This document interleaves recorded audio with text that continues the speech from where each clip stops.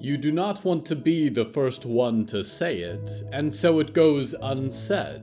A truth that hangs over your gathering like a cloud, just out of reach of the candlelight.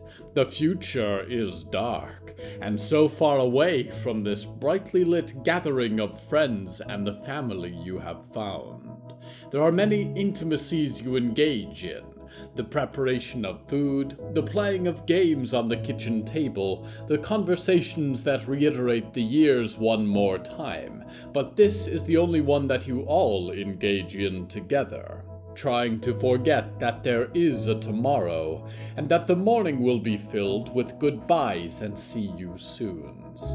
It goes unspoken that it will be a long time before you see these faces again. It goes unspoken that maybe you never will. It goes unspoken that ahead of you is an uncertain future, and a falling apart of memories, and a forest that welcomes you back with a hello from the Hallowoods.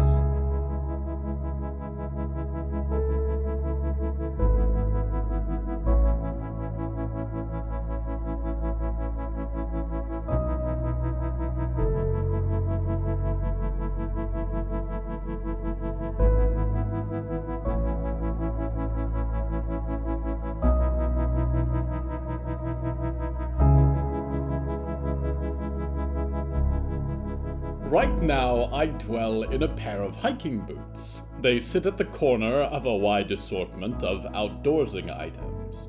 3 curate this ever-shrinking collection, one who lists, one who inventories, and one who stands and makes pleasant remarks. But all 3 engage together in the intimate ritual of packing bags. The theme of tonight's episode is communion.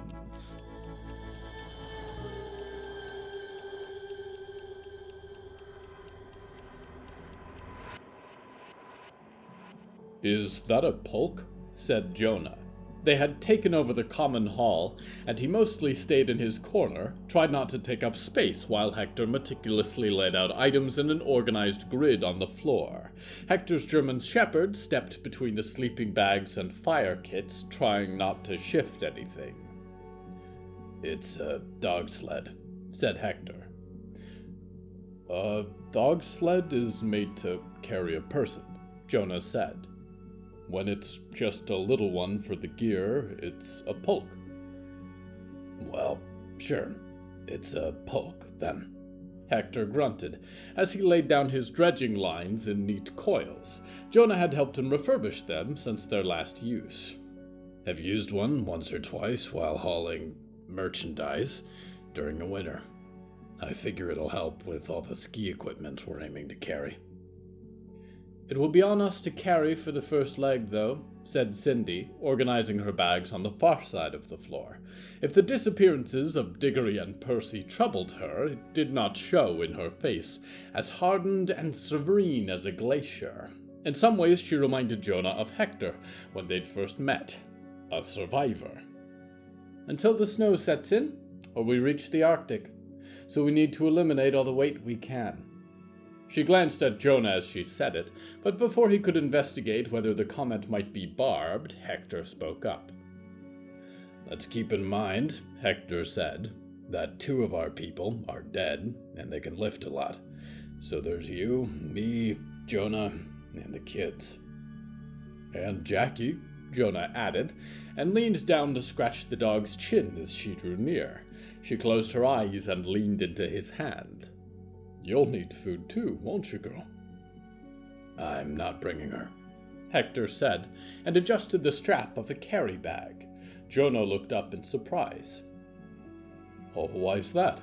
Jonah said. "You go everywhere together. She and Heidi are like family to you." "They're just dogs, Jones," Hector said, and looked down at the dogs both. "Great dogs, yeah. But if I freeze to death out there, Heidi can walk home. Jackie can't. And I figure someone has to keep an eye on your ma while you're gone." "I guess that makes sense," Jonah said, and only detects a semblance of a lie because it matters so much more to Hector, who has journeyed with these animals for years and others before them. Maybe this should have been from Hector's perspective. Yes. Hector smiled and went back to arranging the straps on his bag, and tried not to give Jonah anything to latch on to in the way of falsehoods. Turning also gave him an opportunity to remove a tear from his eye before it became much apparent. Leaving Jackie behind had weighed on his thoughts heavily, and yet it was a comfort that if he did not return, some small part of him would survive beyond the pickings of dead men's pockets that permeated the dry market and its customers as a result of his work. He also did not wish to talk more intimately about it in the presence of Cindy Lockhart, who had appeared out of nowhere, who rarely spoke but always seemed to be judging, who certainly knew more than him about what they were walking into. Perhaps this sequence belongs to Cindy, Dreamer, who listens to two men act as though they know what they are doing. She runs through lists in her head: skis and snowshoes, tents and sleeping bags, ice picks and climbing pythons. Much she had packed in the chopper, anticipating the expedition, but what she did not have the forethought or the space to bring, items from the scout post's meager supply, would have to do. And so she went over the list again, and tried not to worry about the fact that the two dead members of their expedition had left into the forest and not returned. And if they could not be relied upon, then they would have to ration much more severely to keep packing weight reasonable. Perhaps it is not Cindy's story at all, Dreamer. Or what is wrong with me? I am not usually conflicted. Neither do I struggle to choose which story to tell. They are selections, chosen scrupulously to lead you from where we began towards a final ending point, obscure to me, veiled entirely to you. The most convenient resting places between today and destiny. But something else weighs on me, Dreamer. Things are different today. This narrative is not what it was the last time we spoke. Is this what it feels like to have done something? I have made an irreversible decision, and now I am frightened. Whether by the consequences of that decision, or simply because I cannot now go back, I cannot tell. Would that I knew the future, could tell with each decision that I make whether it is in the right direction, the best possible route to the end I seek. There are ways, of course, but I am not sure that La Dernière Page Noire covers this sort of thing.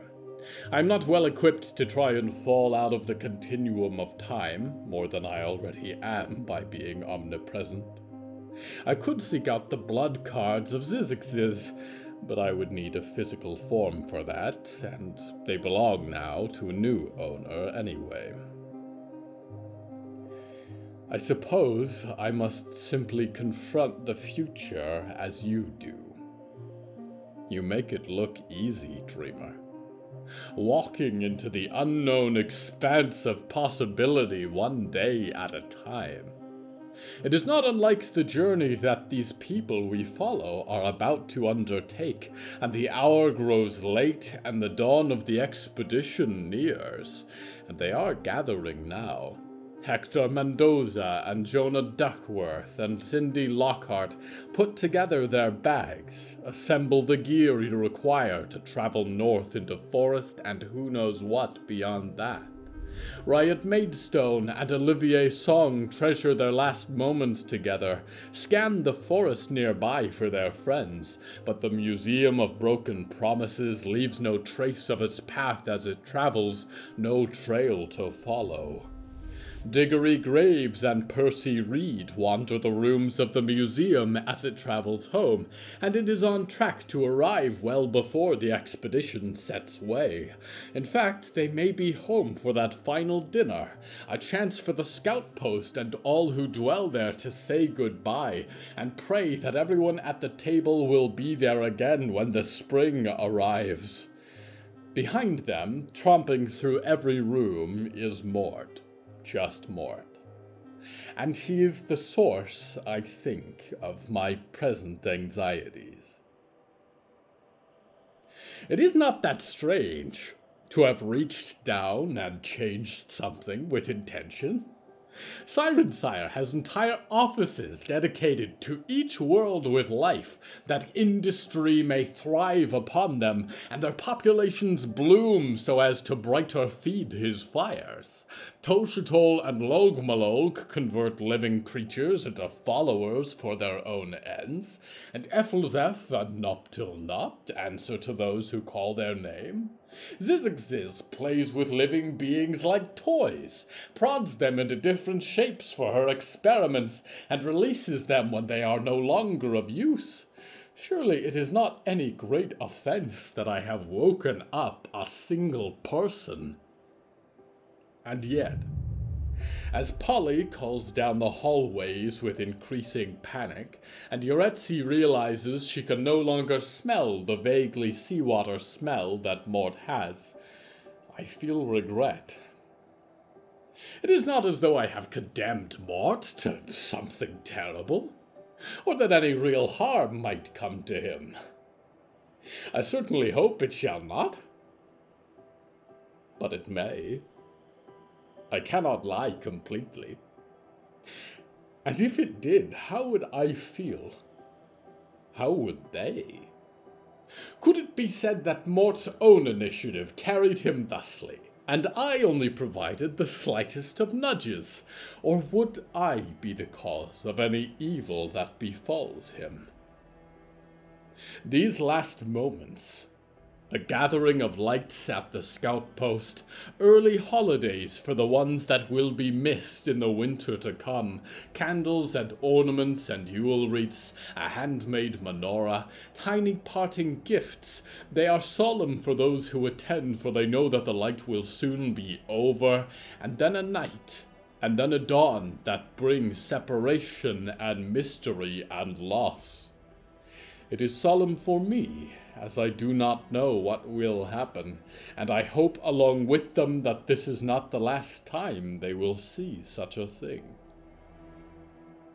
Their minds, like my vision, drifts north, through pines that are black, and then the colors of stellar radiation, where the stars turn and bleed green, where a beach of bones has been buried in ice that stretches out across the horizon, cold and unforgiving wastes stained with black like salt in water, like snow falling through cold clouds.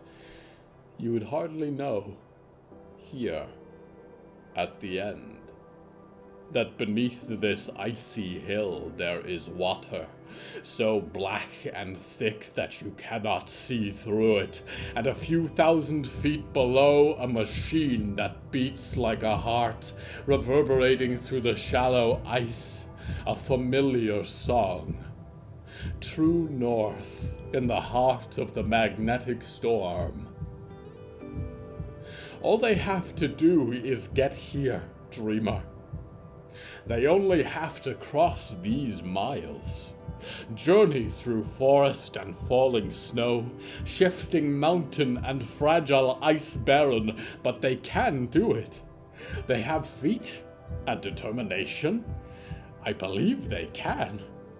I know it will come at a cost, and perhaps it is cruel to push them in this direction.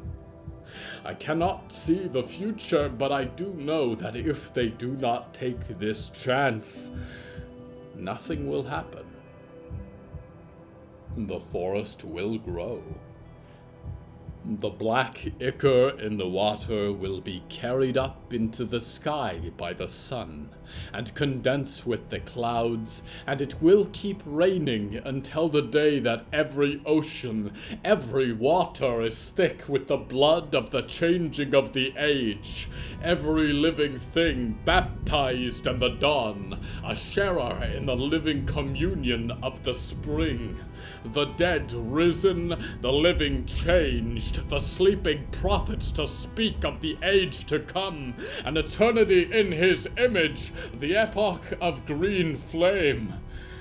And I could live with the fire.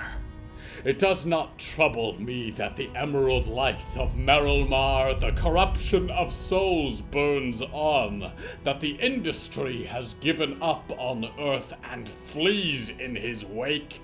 It does not trouble me that if Oswald Biggs Botulus sends a rocket into the stars, carrying the silver souls of dead astronauts, that a little of the blood of Merrilmar will live in a metal crevice, in a trace upon the windscreen, in a condensation of breath, and that wherever that ship reaches, his grasp will spread, and again, that the universe might be enthralled in his long-dead artistry, and that all might know his name even though he is gone forever.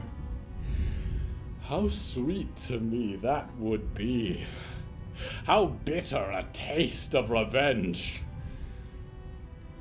But if that occurs, if the heart is not stopped, then your kind will be gone, dreamer. Extinguished and absorbed, changed beyond all recognition. No more humanity, only the ever-changing, only the ever-new. And I have come to like you, just a little. I think it is important, significant even, that some semblance of you lives on. And if there is any hope of that, the heartbeat must stop. These ice barrens must go quiet, and the waters ever so slowly begin to clear. It will take time. More time than is left in your lives, probably. But you would have a chance. And this story might keep going. I would like it to continue. I am not sure that I am ready to let go of it yet, even if it means letting go of that final harmonious sound. And the last thing that Merrilmar, glory of all glories, turning of the wheel, spirit of the spring, left behind. This journey is not going to be easy for me, dreamer. But I think it is necessary. For you and I and all the universe. And that is why I have woken up, Mort. Because I am trying to do something right.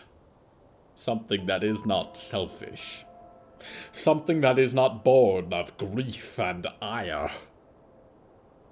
Something good. And if I fail, I hope you can forgive me. I hope you will understand. For now, we will leave this beating heart where it is buried. We will go back. We will try this story again, and I will do it without complaint. And wherever it leads, I will be with you. We will return to the Hallowoods.